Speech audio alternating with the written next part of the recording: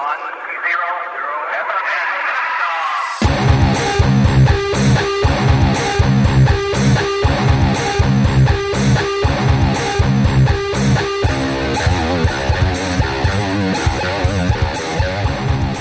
guys, this is Craig Hostetler, and I want to welcome you to the Black Sheep Experience. Thank you for hanging out with me on the podcast today. It's been a bit. I took a little bit of time off from the podcast, but I am really excited and happy to be back. This is episode number 46. You know, I'm particularly excited about this podcast because it's something that resonates really deeply with me, that I have a connection with, and so I'm really excited to present it to you. My guest today is an individual by the name of Kaisi, also known as Reverend Valerie Love. Now, she claims the Christian witch title, that's right, it's one she claims and promotes, and is one of the more prominent individuals in that movement. She has a booming YouTube channel that you should check out, and she's also the author of 17 books. The latest, which is a great book, is called Confessions of a Christian Witch: How an Ex-Jehovah's Witness Lives Magical and How You Can Too. And so I think this is really going to be well, I already know because I was a part of it, but it's a very interesting subject, and particularly for those of you who, like me, have an affection for Christ and also for, I think, some of the magical aspects that are a reality and surround us. And so I think for those of you that are already in that zone or are interested expanding, I think this is really going to be a great conversation for you to be a part of. Now, if you'd like to dive further into this subject, of course, you can find Kaisi at her website, valerielove.com. You can find her on YouTube. You can certainly jump on Amazon and purchase some of the books that she's authored. And there's also there's some other great books on this subject out there. One of those is called The Path of a Christian Witch, which is a really great book. And the author of that book is Adelina St. Clair. I'm not sure exactly how you pronounce that. And then the other book is called The Christian Witch's Handbook by H. Fuller Hutchinson, which is a great book as well. There's a couple of really good, I guess, pages, maybe you'd call them, on Facebook that deal with this subject as well. One of my favorites is the Christian Witch and the Craft Facebook page, which is really good and great and has a ton of studies on it for those of you looking to explore this area of your spirituality. Now, the other thing that's kind of interesting is this podcast is being posted on March 1st, 2020, which is on this day, March 1st, in 1692, the Salem witchcraft indictments and trials begin, where 20 human beings were convicted and put to death, really murdered, by the religious zealots of that day. They even killed a couple of animals who they accused of witchcraft. That's right. A couple of animals died because they were believed to be performing witchcraft. And so it's interesting that this particular podcast comes out on this particular day. I don't necessarily think that it's a coincidence. I think that it's, I don't know, something divine, right?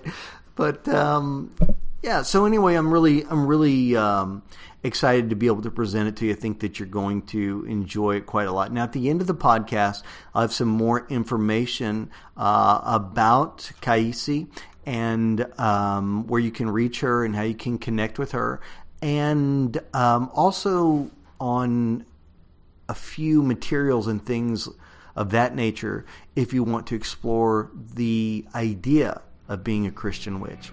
Let's jump into the podcast and the conversation between myself and Kaisi on Christian witchcraft. Okay, everybody, thank you so much for joining me on the podcast today. So I'm really excited because I've got, I think, a very interesting guest today who is going to, I think, really speak to where I think so many of us are at, and I know personally where I'm kind of, I guess, evolving into. So my guest today is Reverend Valerie Love, also known as Kaisi, who she's got several books out. The latest, I think, is The Confessions of a Christian Witch, where she talks about how an ex-Jehovah's Witness lives a magical life and how we can too. So, Kaisi, welcome. Thank you also for being on the podcast today. Oh, thank you so much, Craig, for the invitation. I appreciate it, and thank you for the work you do with the podcast. Yeah, well, you know, it's a little bit selfish probably because I kind of use it to help my own personal, I think, spiritual evolution, and that's one of the things I think that really has kind of well, that's really one of the reasons why I wanted so badly to have you be a part of the podcast, because you've really been through quite an evolution. You, I guess, started out as a Jehovah's Witness, and now you have this Christian witch title today. So can you, I guess that's a good place to start. How did this evolution for you kind of unfold? Well, it has been a very long, circuitous road, as all spiritual evolution is. It's not linear, right? So right. When I was I was born and raised in New York City in Harlem, right in the middle of the hood, to a 19-year-old single mom in the 60s who lived with her parents. So the setup of my early childhood was that we had an extended family and very close. 4 generations lived in the same building, sort of this tenement building in the hood in Harlem. And when I was 3, my mom met a Jehovah's Witness on the street, and by the time we were 4, I was 4, we were totally inducted, I guess you could say, into the cult of Jehovah's Witnesses. So from the age of 4 to the age of 30, when I broke free, it's about 26 years, I was deep into being a Jehovah's Witness. I mean, deep into it, pioneer and everything. So because I'm sort of this fanatical kind of person, I go all in. I'm the cannonball into the pool kind of gal. So I was all in and had a disturbing soul opening, and it was disturbing going through it. Now, in retrospect, it was the best thing that could have ever happened. I went into a very deep depression around 28, 29, around the Saturn return, right, around 28, 29. Very deep depression because my soul was caged. And so the depression almost brought me to the brink of taking myself out with a bottle of pills. I just had my second child. From my Jehovah's Witness husband, because I did everything I was told.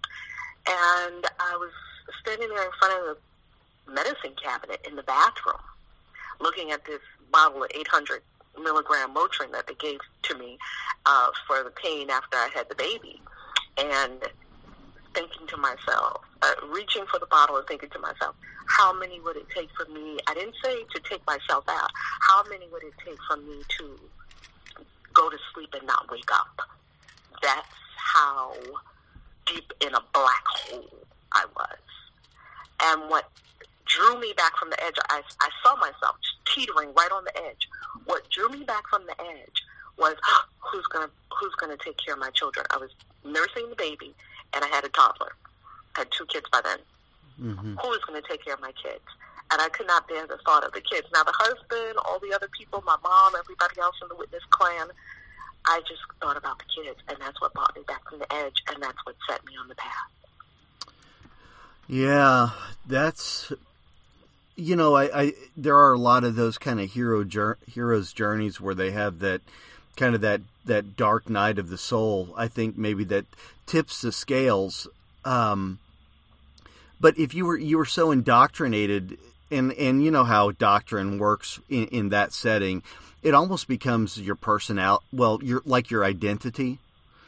So Yes. you're at this dark place, but you make this decision, that you need change, which you did, obviously, and thank God, that you were shaken to that level that you could, then have the power and the inspiration of your children to make that change. But wasn't that a difficult process because the doctrine at that time was so deeply a part of who you were? Was that must have been a frightening time, right? Oh my goodness. It was one of the most difficult things I'd ever done in my life up until that point. Because in the Jehovah's Witness cult, it is so thorough.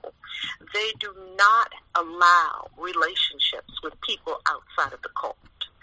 So because everything is witness world, and they make a very profound argument to keep people in place. They say you will lose three things if you leave Jehovah's Witness land. One, that you will lose God, Jehovah, because they have Jehovah. They have God. Nobody else does, according to their doctrine, right? Mm-hmm. Two, you're going to lose your family because your whole family is in, and they're not going to talk to you. They're going to turn their backs on you. And three, you're going to lose the entire community, and we're all going to turn our backs to you. And ousting is a powerful threat to keep people. It's almost like a banishment. That's very powerful because we as humans, we require community, love, connection, right? We don't thrive without it.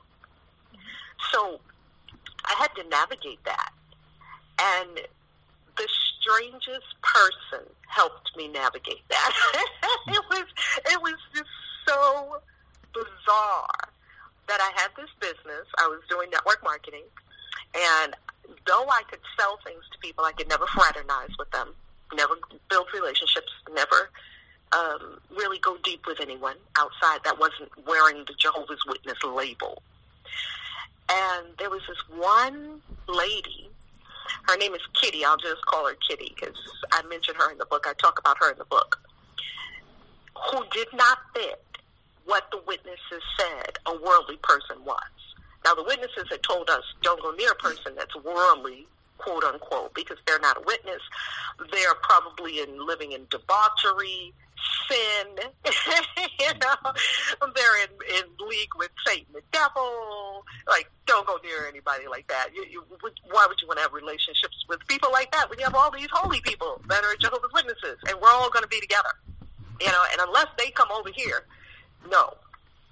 So Kitty, I looked at her life, and her life, Craig, was so blessed.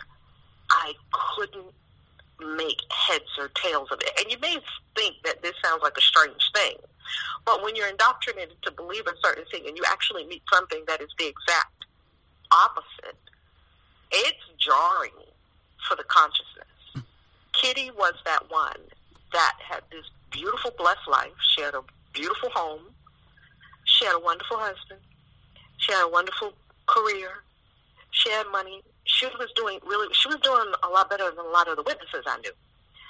And I could not figure it out. And she went to church every Sunday. And according to the witnesses, she should have been miserable. And she wasn't. And I kept sniffing around her life, looking for the debauchery, looking for, okay, something's got to be wrong with this lady. And she wasn't. She was just a regular person living her life and making it the best that she could make it, like a lot of us on planet Earth. That was it. She wasn't in league with the devil. And so she started to really, now my soul had already unraveled a whole lot. She was sort of a very powerful catalyst that I needed to bust up just the construct, the mental constructs that were there. Yeah. Yeah, those are tough to go through. I know, so my wife and I were in a very legalistic Christian denomination. They're called apostolic, Oneness Pentecostal. And it's very much the yes. same thing. You know, we have all the answers and nobody else has them. And, yeah, you know, any slight deviation from the doctrine is going to send you to hell. And so I understand that idea of, I don't know, there's a deep fear, I think, in the beginning of turning away from essentially, you know, that security. It's almost a sense, it doesn't feel secure, but it is your sense of security. You know what I mean? Yes, it's that security blanket that gets yanked away when we are on this journey of the hero, the soul's journey. All the security blankets are going to get yanked away. Yeah. Yeah, it is. It's a tough move to make, but once you make that move, you begin. I think at that point, it allows you to maybe open and expand to newer things, which is sort of where I'm at now. You know, it's funny because a lot of the people that I've met, even outside the realm of let's say the Christian faith, even those that are, you know, maybe involved in more of a pagan style of belief system. I've even found that so many of those people are genuinely loving individuals. And so that kind of rocked my world a little bit. It's like, not all of these people are horrible human beings. You know what I mean? Right.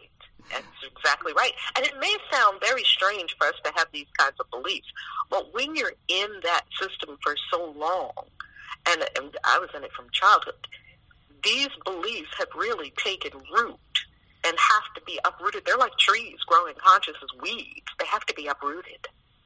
Yeah, it's scary, honestly. So now you started out as a Jehovah's Witness, and then you expanded or evolved beyond that.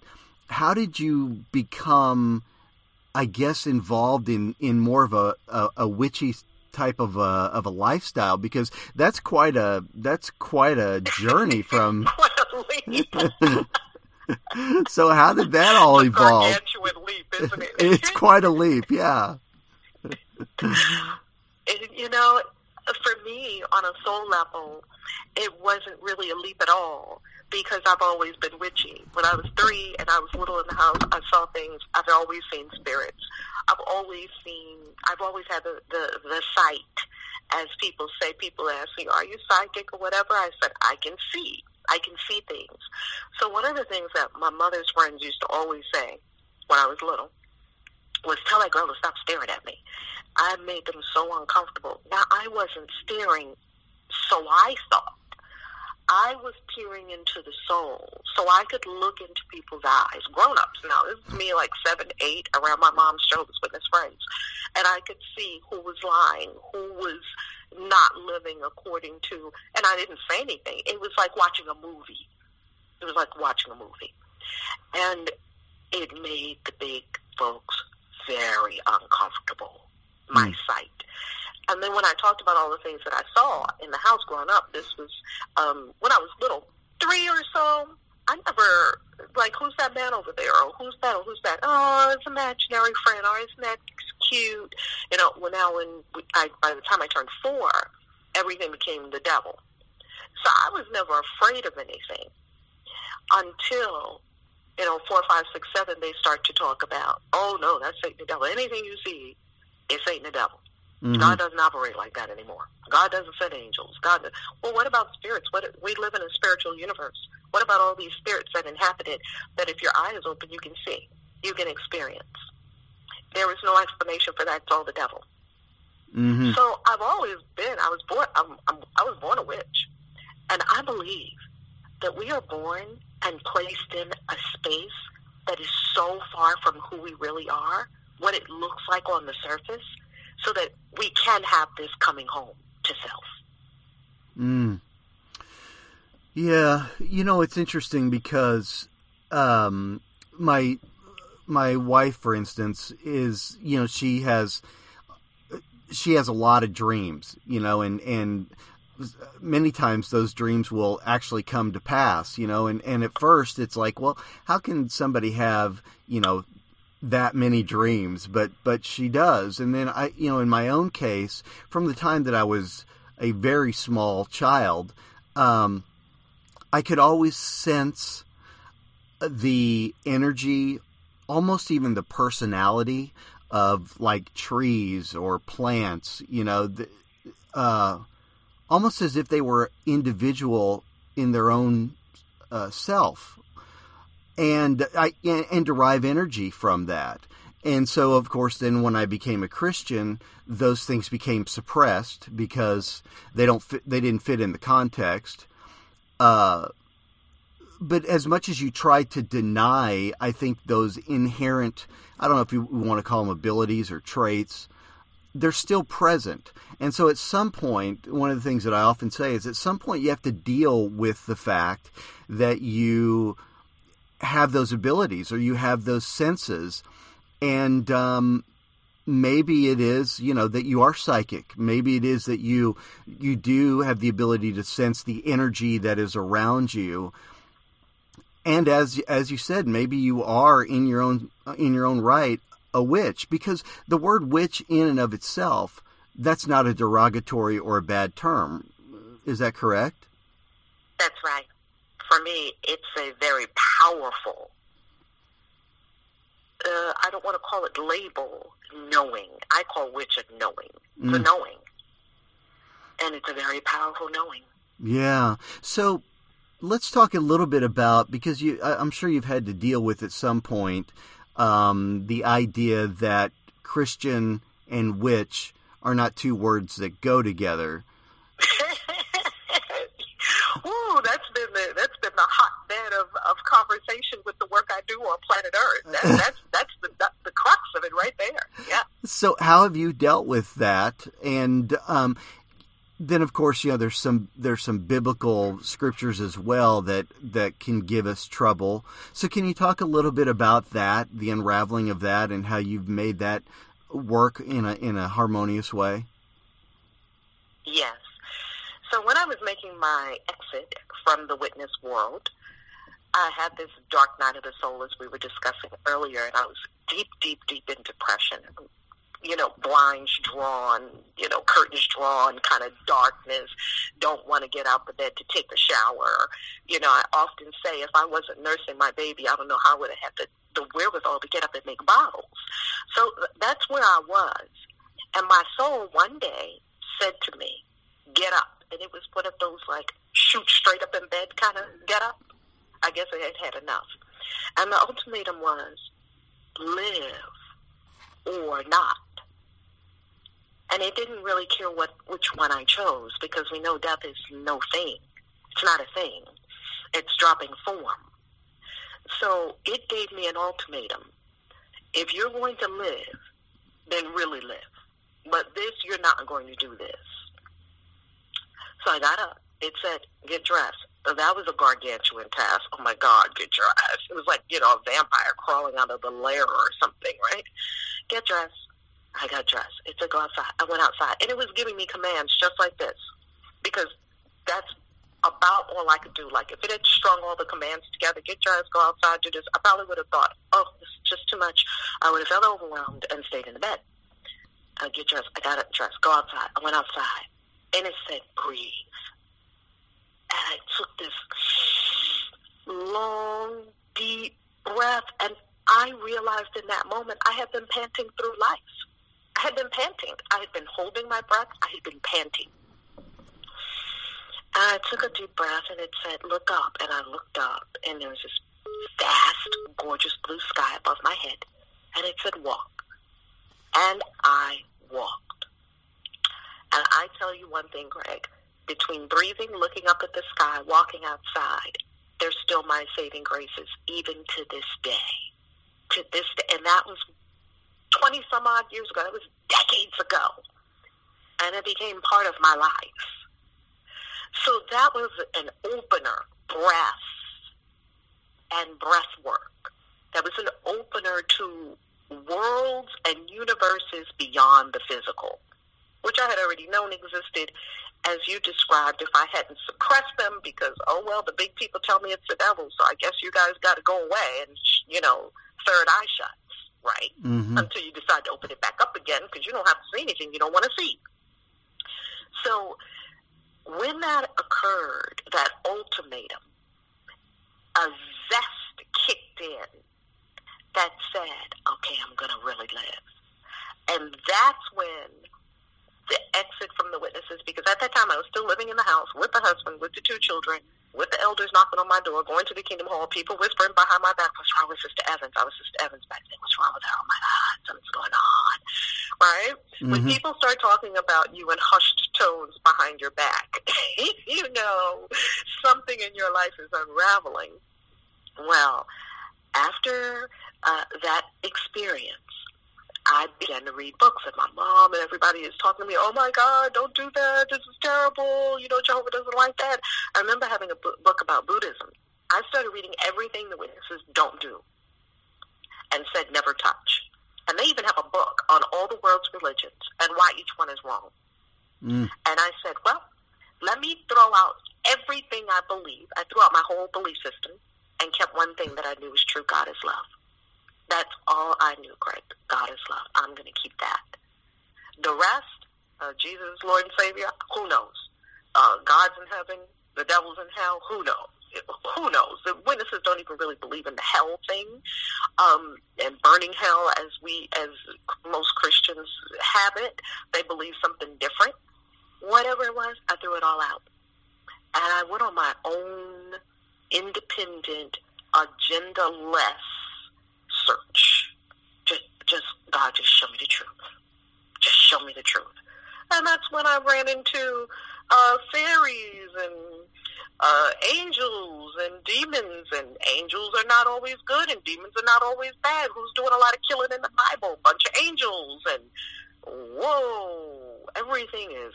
It's like Dorothy. You ain't in Kansas no more. Mm-hmm. Whoa. It started opening up because I didn't have the constraints of the agenda anymore. Yeah, those things are so tough. You know, one of the things that my wife first got into is we went to a class on tarot, and which she's very good at. But I can't tell you that in the beginning it wasn't a little intimidating, because I guess on some level maybe I believed that you were somehow conjuring, you know, the devil himself. But it was interesting, actually. The tarot readings were so insightful in a good way. You know, they were life affirming, and they helped to open up, I think, in so many ways, maybe what I should be doing, or ways that I wasn't putting my best effort forward. And I began to see them in kind of a different way. But I can't say that was, in the beginning, that was an easy thing to open up to. It was a little intimidating. It was a little bit scary. So, you just sort of threw caution to the wind, followed your intuition. How did you begin that process? That is an excellent question, because I am somewhat of a rebel, and now I understand why I have that. I guess we're on the black sheep experience, because I was the black sheep. I was always the black sheep of the family. Yeah. I was the rebel. I was the one that did not believe everything people told me, hook, line, and sinker, even though the conditioning was so good. It was just like this little tiny voice, this still small voice that was like, right? So, yes, it takes freaking backbone. It takes an unbreakable will, you know, to know, to dare, to will, to keep silence, as Eliphas Levi talked about it in his book, and in the Witch's Pyramid, you know, to know, to will, to dare, to keep silent. That's real. You have got to know what's going on in this great big universe. And not just know it from books, know it experientially. And you've got to dare. You've got to have the courage of a Joan of Arc. And you've got to will. You've got to have an unbreakable will. And you've got to keep a lot of this stuff silent to yourself so that you can integrate it and contemplate it and sort of like somewhat monk-like. There's a monk-like aspect to it as well of silence and turning within, a lot of silence. Because my life was so noisy. It was a rule every 10 seconds. Do this, do this, do this. And they keep your life busy and full and noisy so that they can keep your head right. Yeah, absolutely. Yeah. Yeah, that's definitely a technique I think that they use, keeping you busy, getting you involved and integrated so that you don't, you don't have outside influence, you don't have a lot of time to think and contemplate. So you got rid of all of this, and then you decided at some point that you were a Christian and that you were a witch, both.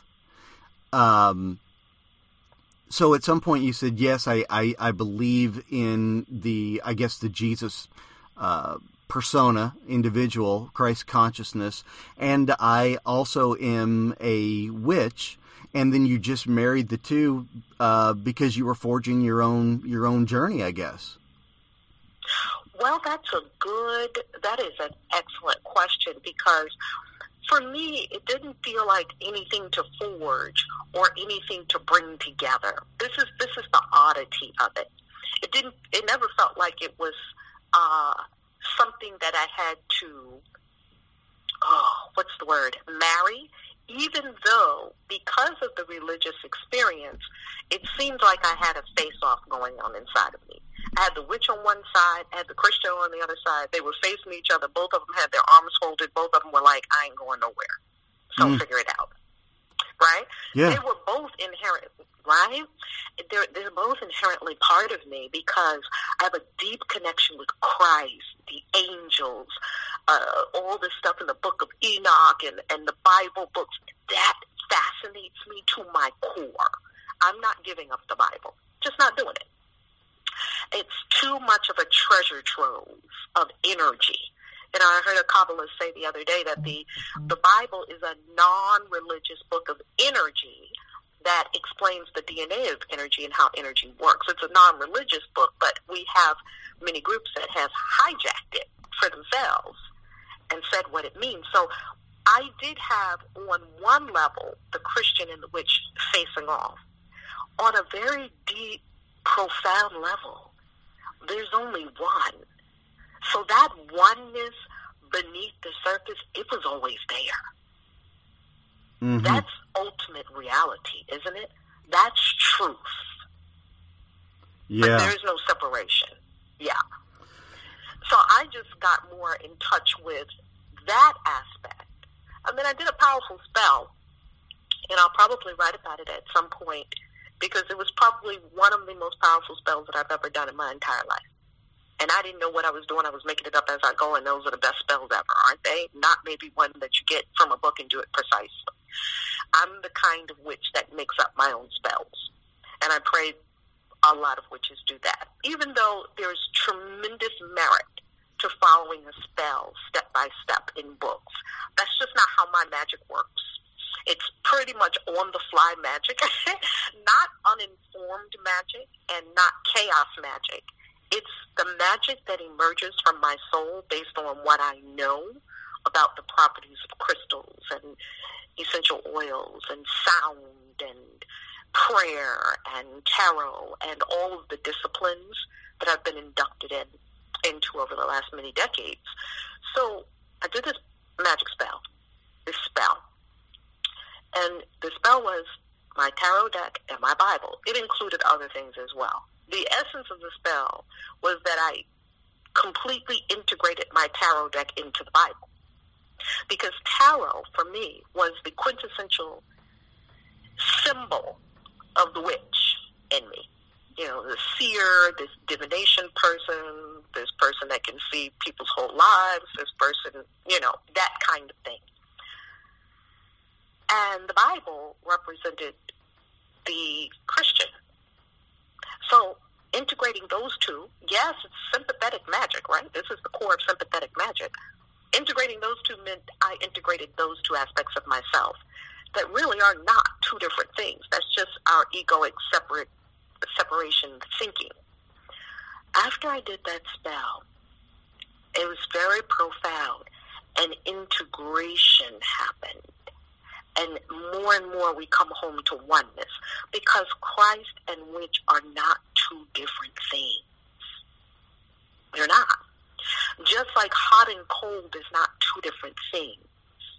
So according to the Kabbalion and the ancient laws of Egypt, we know the law of polarity is that hot and cold are the same thing. Just everything is one, just varying in degree, which would mean Christ and the witch are one, just varying in degree. And Christ was, to me, the original Christian witch. So I came home to understand everything's energy. That's it. Yes. This universe is a whole lot simpler, right, than sometimes we make it out to be. So witchcraft, in and of itself, is not a religion, right? It's just a practice. Is that a fair statement? Correct statement? That's an excellent question, and for me, I'll answer for me, because witchcraft is so varied from witch to witch. So for me, witch is a knowing, and a craft is something a person practices and masters. Just like Christ, when he was growing up with his father was a carpenter.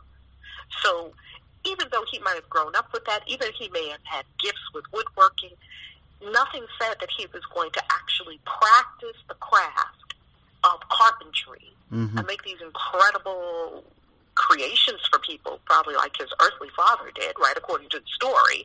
And back in the day, the carpenter was also the one that set people's bones, which was very interesting. They were healers, too, which they don't talk a lot about that, because they had the wherewithal, the boards and the splinters and things like that, to get yourself back in alignment again. And carpentry in the Bible and the body are very similar, aren't they? So straightening things out, and they could make things very straight. So when I consider the craft, witchcraft, you don't have to practice it just because you're a witch, right? I was born a witch, and I could be a Buddhist somewhere. That's the beauty of the craft. I can choose it. It chose me, and I agreed. Yet I don't have to practice witchcraft. Yet it's a soul unction for me. So I practice witchcraft every day. It's my life. It's who I am. It's what I do. And I chose, as a born witch, to master the craft of magic, changing things, changing circumstances. It's just really transformation at its very core. Something is one way, and you're going to make it another way. And it's your power to do that. And I would say it's your responsibility. Mm-hmm. So, there's people out there that are Christian, and they have been fed all these different ideas about what that means, and what is permissible and what is not permissible, and what is good and what is bad. That a witch should be killed, right, and all those kinds of things. But they also have these deep things that really resonate within their being, that really vibrate and move them. And I mentioned earlier, for me, it's always been just this. It's not that I love nature; it's that I'm almost in tune with it. For instance, in my own property, we have a ginkgo tree that has one source of vibrating energy and personality, and then we have an oak tree that has a completely different vibration. And when I say personality, I literally mean personality. Now, I'm not saying that I'm hearing audible voices from these things, but I do sense their presence, and I'm connected to them in some way, which is a very witchy type of, ability. So for some, the modern Christian would say, okay, I can't do that. I've got to shut that down. But for people who have that, your advice is explore that.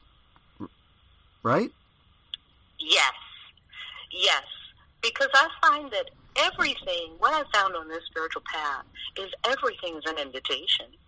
But we don't have to say yes to every invitation, right? Right. So it's simply an invitation, and I pay attention to my curiosities. I pay attention to what I'm drawn to. And it's like, oftentimes I see an angel standing in front of me with a hand held out. Now, I could take the hand or not. And many times, I was afraid to take the hand, but I'm the kind of gal, like, I'll be shaking and shivering, but I'll take the hand anyway because I'm just so damn nosy on one end. And I'm always up for an adventure. And what the hell, I can't die anyway, so I might as well. And, hey, it's not like what I'm in right now is so great that I don't want to go forward. So it was a combination of things.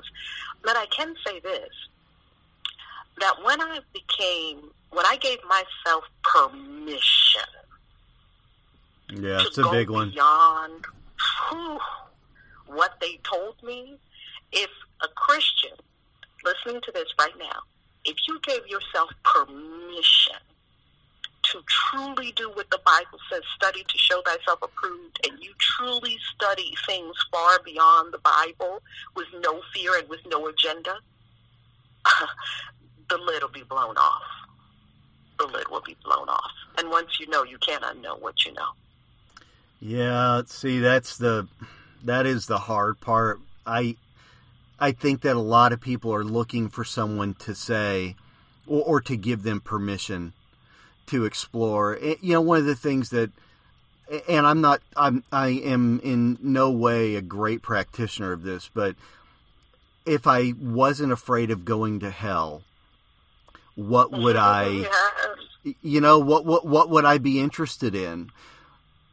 And I don't know, that seems, it's hard, because there's so much fear integrated into the Christian message. And I'm not talking about Jesus. I'm just talking about the traditional Christian message.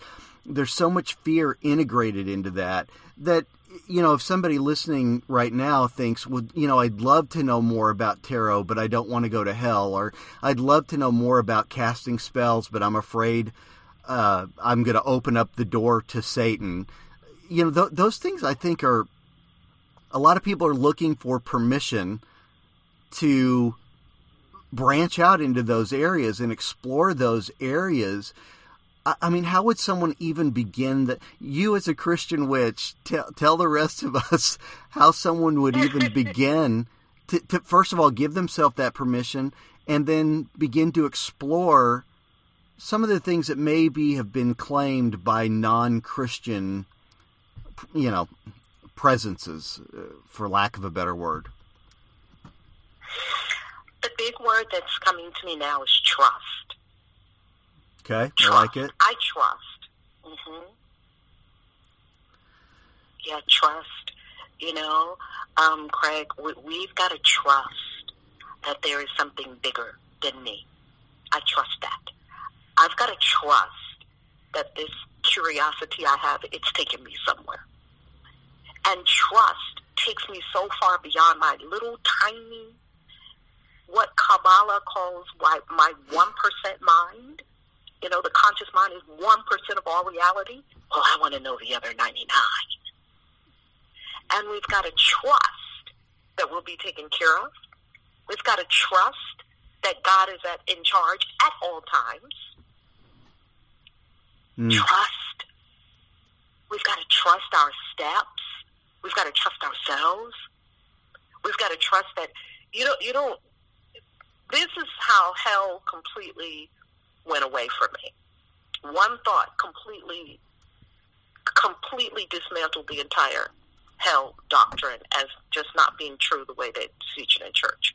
Do you have kids? Yeah, we do. We've got okay. Yes. Okay. I do too. I have 3 kids and 3 grandbabies. There is nothing any of my kids could do that I would say to them, okay, I'm going to turn on this stove with a fire, or take them to a fire and stick their pinky in it because you did something. There is nothing that they could do that would cause me to think that that's something that the thought wouldn't even occur to me to do that. And Christ said that God is a better parent than we are. Right? Right. Your children ask for bread, you don't give them a stone, right? So what is really going on here, and what is truly hell? What does it really mean? And what does the Bible really mean? When you start to ask questions, the holes start to appear very swiftly. Mm-hmm. It's that we have on blinders because we want to, because it's too freaking scary. And many of us have been punks. It's too scary to go out there and go on your own hero's quest and be the Mr. Frodo of your own life, or the Joan of Arc, or now we have Saint Teresa, Mother Teresa, who went against the Catholic Church, by the way. Catholic Church doesn't talk about that part, right? Right. That's freaking scary and will require everything of you. I have found that this path will require no less than everything. Everything. Mm-hmm. And what's easier? Sitting in church every Sunday, let someone spoon feed you, tell you how the world works, tell you you're good, snuggle you up with a blanket, keep you in the matrix, and yay, be happy. And go home to your little life with the little people that are all doing the same little thing, living like hobbits in the Shire. Mm-hmm. When you could be going out on a grand adventure, your own soul journey. Yeah, I definitely think that, people are being called to expand beyond the colonialized type of Christian experience, and certainly even Jesus himself, he was breaking the norms of his day, and so why wouldn't his people be the same way? Now, so how would someone know, for instance, that they are a witch? Because probably a lot of people, that's been extremely suppressed. And maybe just now, with the popularity of it, they're opening themselves up to the idea, hey, I wonder if I'm a witch. How would somebody even begin that process of asking that question? Well, it's likely that if they're listening to this right now, they probably are. Right? Yeah, that's one thing I've seen a lot of. If you have an interest in it, then there's a good possibility that you absolutely are, right? That's right. And it's so deep. And the witch is so, oh my goodness. The witch, that could be a whole 50 shows, What is Witch? The witch is so enigmatic. She's so deep and dark. She's so in your face and yet invisible. She's so all the things we fear and yet all the things we are drawn to and can't live without. Like every good story. I put this on the Christian Witches Facebook fan page the other day. Every great story has bad A witches in them, right? Every great story. And so, right? Yes. The witch is woven into our consciousness. The witch is a powerful archetype. So it's not like any one of us is going to get away from witch. It's not going to happen. It hasn't happened in thousands and thousands and thousands of years, and every single culture has witch in it. Every single culture. So if you are curious about this or drawn to it, it's very good likelihood that you may be a witch. And if that is the case, get to celebrating. Yay, I'm not a muggle, I'm a witch. Get to celebrating. Now, it took me a long time to get to the celebration part. Because, of course, I had to go through the fear part. Oh, my God. I bought the book You Are Psychic by, I think it's Deborah Lynn Katz. I bought the book. Don't quote me on the author, but I bought that book because it just jumped out at me at Barnes & Noble. And I threw it away. And I went and had to buy the book again. Because the Christian was like, oh my God, you are a psychic. No, that was years and years and years ago, decades ago. And I came in one day and the bed, it was lying on the bed, and I couldn't let my Baptist husband see it because by now I had a second husband, and he was Baptist, and I couldn't let him see it. I'm like, oh my God. I threw the book in the trash. Oh, the book was so good. And then I go back and buy the book again. And I say to myself, are you going to put yourself through this? Are you going to be crazy about this, or are you just going to go ahead and walk on your path and enjoy it? Yeah. So I had to make a lot of choices, along the way. A lot of choices. So I'm going to love this. I'm going to savor it. In a lot of ways, it's not so much, I guess, exploring something outside of you, but it's allowing that which is already within you. It's already present. It's already who you are deep within. It's allowing that to blossom. It's almost like opening yourself up to your true self. Is that close? Yes. I feel that's spot on. It takes me to that verse in the Gnostic Gospels, where the Gospel of Thomas, where Thomas is quoting Christ saying, if you bring forward that which is within you, that which is within you will save you. If you do not bring forward that which is within you, that which is within you will kill you. Wow. And I'm sorry, where is that from? Oh, that is from the Gnostic Gospel, and that one is the Gospel of Thomas. That's awesome. Christ. Isn't that it's profound? So deep in your core, you are a witch. That's something that was always present within you, and you just opened yourself up to it. That's right. And it's been there lifetime over lifetime over. This is not the first time I came in as a witch. Mm-hmm. Many lifetimes. Mm-hmm. Oh, boy, that's a whole other conversation. Yeah, that's a whole other rabbit hole. I'm super interested in that. So if somebody wants to begin to explore this, you mentioned about writing your own spells.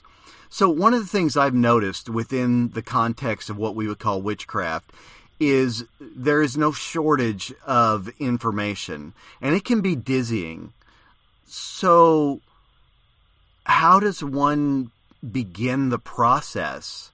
And beyond, I know a lot of people say meditation, and I'm a huge proponent of that. But I guess what I'm talking about is casting spells and kind of learning this process, what works, what doesn't. How does someone really begin that? That's an excellent question. And here's why. When we take the blinders off, we will see it's been there all along. I grew up with women that were witches, but they would have never called it that. They were all Christian witches because they went to church or they had their Bibles or they went to the Kingdom Hall. And they came home, and when it was time to heal something, they went into the garden, and they pulled this, and they pulled that, and they boiled something, and they made you eat nasty stuff. And they put copper pennies on babies' bellies when they had an outie, and they said incantations over you while you sleep. And they were doing all manner of witchcraft, but we never knew what it was because we didn't know witchcraft. Witchcraft has been around us all our lives. Mm-hmm. So when you take the blinders off, you'll see it's been there all along. And the amount of knowledge that I have about essential oils, crystals, how to heal, tarot. The first time I cracked open a tarot deck, the tarot teacher said, "Oh my God, you're a natural." And the knowing came to me. I had been doing this for so many lifetimes. We've been doing this stuff all along. Yeah. Yeah, but, when you talk about writing your own spell, you just, you follow your intuition? Is that what you're doing? Excellent question. So what we must understand is spirit realms.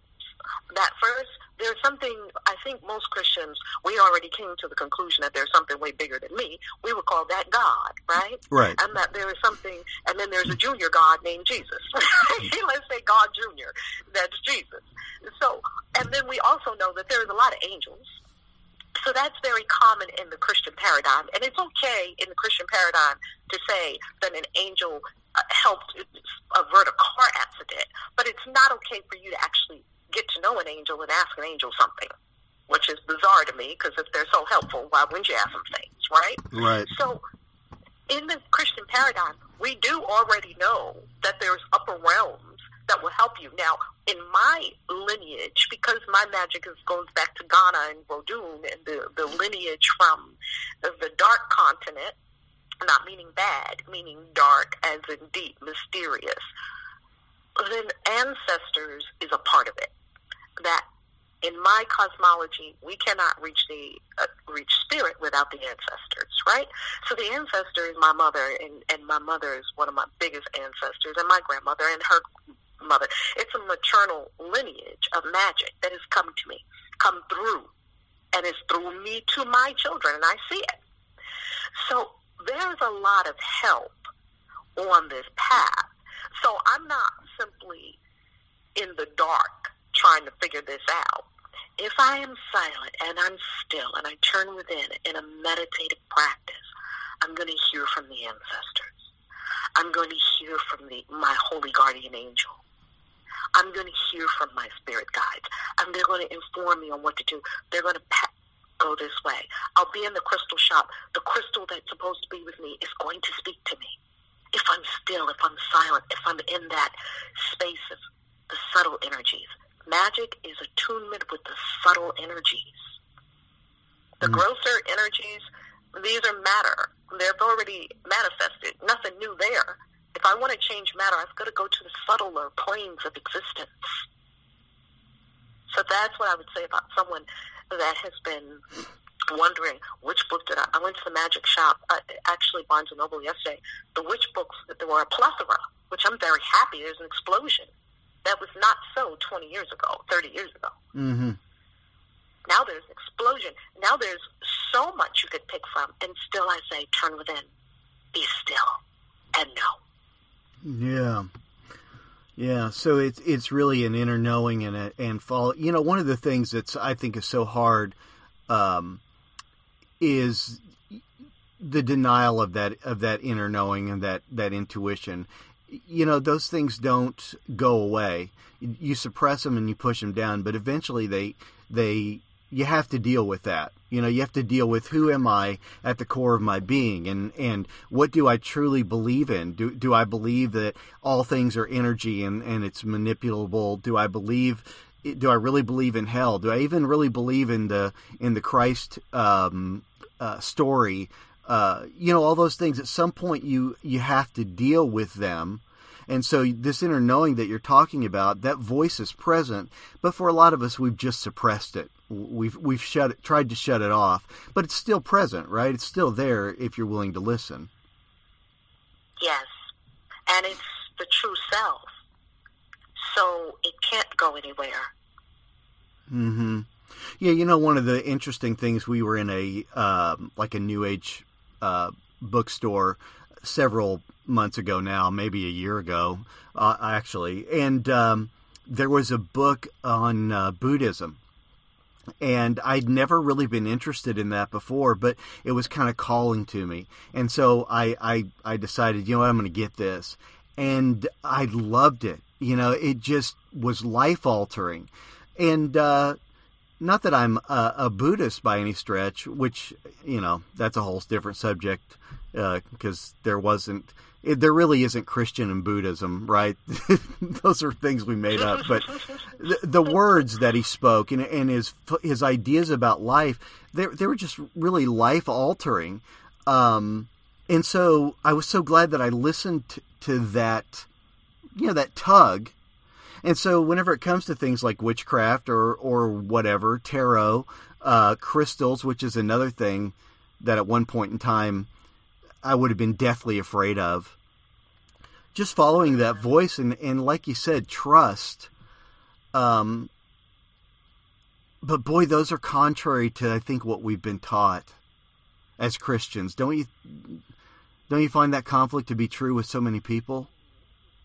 Yes, because we have been conditioned from childhood to look at an outside, quote-unquote, authority figure as the one who's going to give you the answers. The teacher, the pastor, the priest, the holy man, holy woman, whomever, the president, whomever. And we have this over-reliance on quote-unquote authority figures that we think are going to save us, outside saviors. Ain't nothing outside saving you. There is no prince you're the prince. You're your own savior. Save yourself.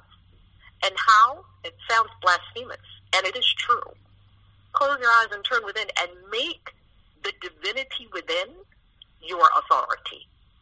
Wow. Not the personality, right? And we've got to be real clear. It's not the personality.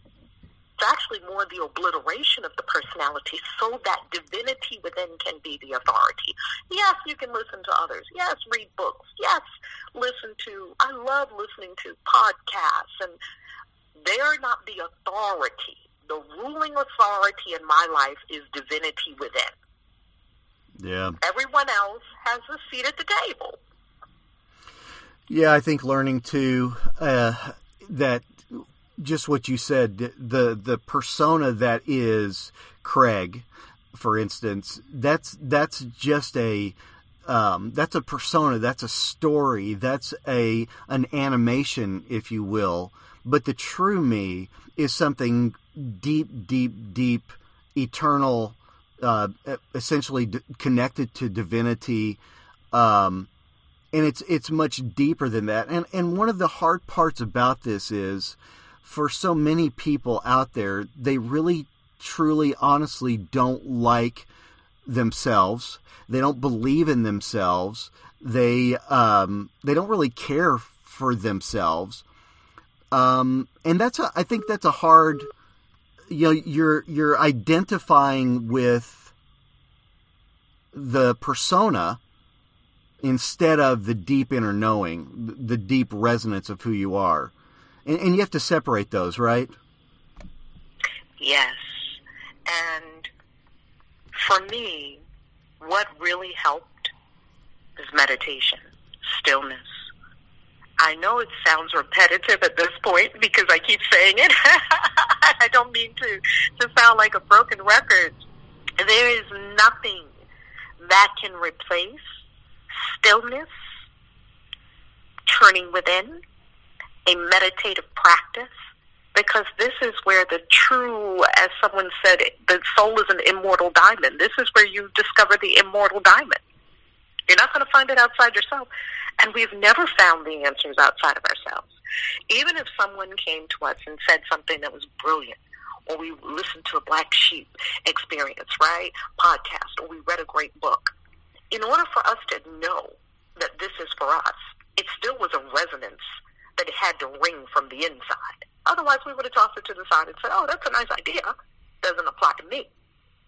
How we know that it does apply is because your true self inside is saying, yep, it's like a ding, like a ring of truth. It's like, ooh, right? You read a book and you're like, ooh. That's your true self saying yes. Yeah. So let me ask you this. So if people want to connect with you, and find out more about what you're doing and what you're all about, what's the best way? I know you have your website and you're active on Instagram. What's the best way for people to kind of get connected with you? ValerieLove.com. Okay. And then we also have ChristianWitches.com. And I would guess that probably the biggest audience is on YouTube. We're blessed now. We are over 56,000 subscribers as of now, as when we record this podcast. And I'm not sure what it will be when viewers, listeners hear this podcast over and over again, because the YouTube channel grows every day. So YouTube is the biggest audience where we really talk about this. And on at ValerieLove.com, we have the YouTube channel that's at Valerie Love also. And then we also have all things Christian Witches. So we have ChristianWitches.com, we have the Christian Witches Instagram, and we have the Christian Witches YouTube channel. And the biggest audience for Christian Witches also is on Facebook, the Christian Witches Facebook fan page. Okay. So it's all over. Yeah. You can't miss us. The YouTube channel is great. I've seen a lot of the stuff on there. It's very, very, very good. And thank you. Yeah, I know people are going to want to, reach out and see what you're all about and connect with you. So, and your books are as well. I know those are available on Amazon too, right? Yes. So when you go to ValerieLove.com and you click on books, it'll take you to my Amazon authors page, where now Confessions of a Christian Witch has been going crazy lately since its release just a couple of months ago. And I'm so thankful. It's my raw, riveting, real story. Yeah, that looks great. It looks very good. Yeah. So, okay. Well, I will put a lot of that stuff in the liner notes as well, so people can easily connect to it. But I wanted to thank you so much for being on the podcast. Thank you. Oh, thank you so much for the invitation. And thank you for reaching out and being persistent on Instagram, because, sometimes reading through a lot of comments on Instagram, I don't always catch it, but something had me just tune into you on Instagram. So thank you. Thank you for the work you do in spreading this message. And the more of us that are speaking about this, the more people that are liberated. Yes. Yeah, I absolutely agree. And I so appreciate you being on and all the work that you're doing. All right, everybody. Thank you so much for tuning in today. And I will catch you on the other side of the music.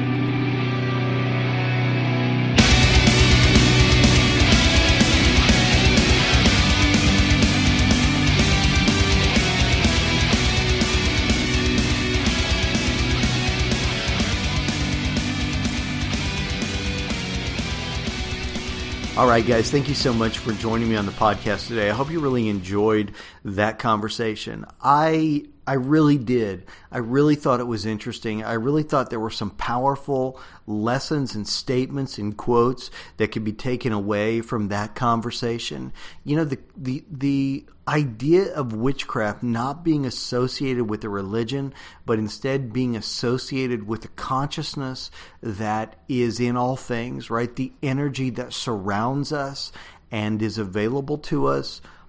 And for those of us in particular who there are certain things that have always resonated deeply with us, but we've had to suppress because they didn't fit into the colonialized version of what has become Christianity.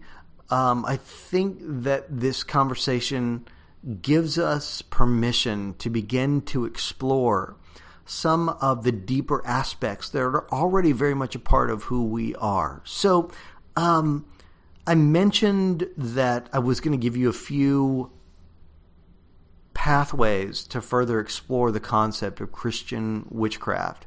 The first one, obviously, is my guest, Kaisi, also known as Reverend Valerie Love. You can find her on YouTube. She has a lot of great videos on this. And then her own personal website, which is ValerieLove.com. She has a great book on the subject, which you can find on Instagram. There's a couple of really great Facebook pages that you can check out. One in particular is called Christian Witch and the Craft, which is a great page. They actually have studies and things of that nature on that page. And then there's a couple of first of all, there's a ton of stuff on Google, which I know sounds a little bit lame, but you can check those out. And then there's a couple of great books as well. The Christian Witch's Handbook by H. Fuller Hutchinson, and The Path of the Christian Witch, and I'm going to butcher the name, but it's by Adelina St. Clair, also really a great book. So I wanted to give you those aspects or possibilities of paths that you could pursue if this is something that resonates with you. I know it's something that deeply resonates and has meaning with me. I'm not necessarily claiming the title, but there are aspects within it that connect very deeply with my innermost being. And I'm no longer in a place where I choose to ignore those connections, those reverberations, vibrations, resonances that are deeply a part of who I am. I want to embody them, and I want them to be a part of me. You know what I mean? So if it's something that resonates with you, hopefully this gives you a little bit of permission a little bit piques your interest enough, and a little bit of information that allows you to pursue it passionately. You know, one of the interesting things that I found with Christian witchcraft or with pursuing a spiritual lifestyle is it's not textbook, which I think for a lot of us, we're used to being told exactly how things work.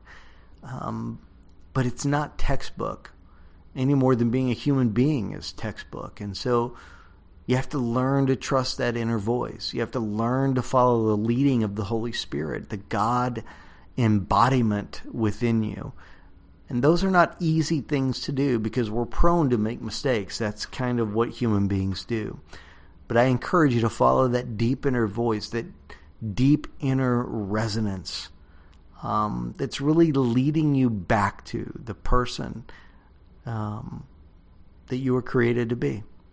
All right, man, I will see you next week. I have a great guest for next week as well, and I'm excited to present that to you.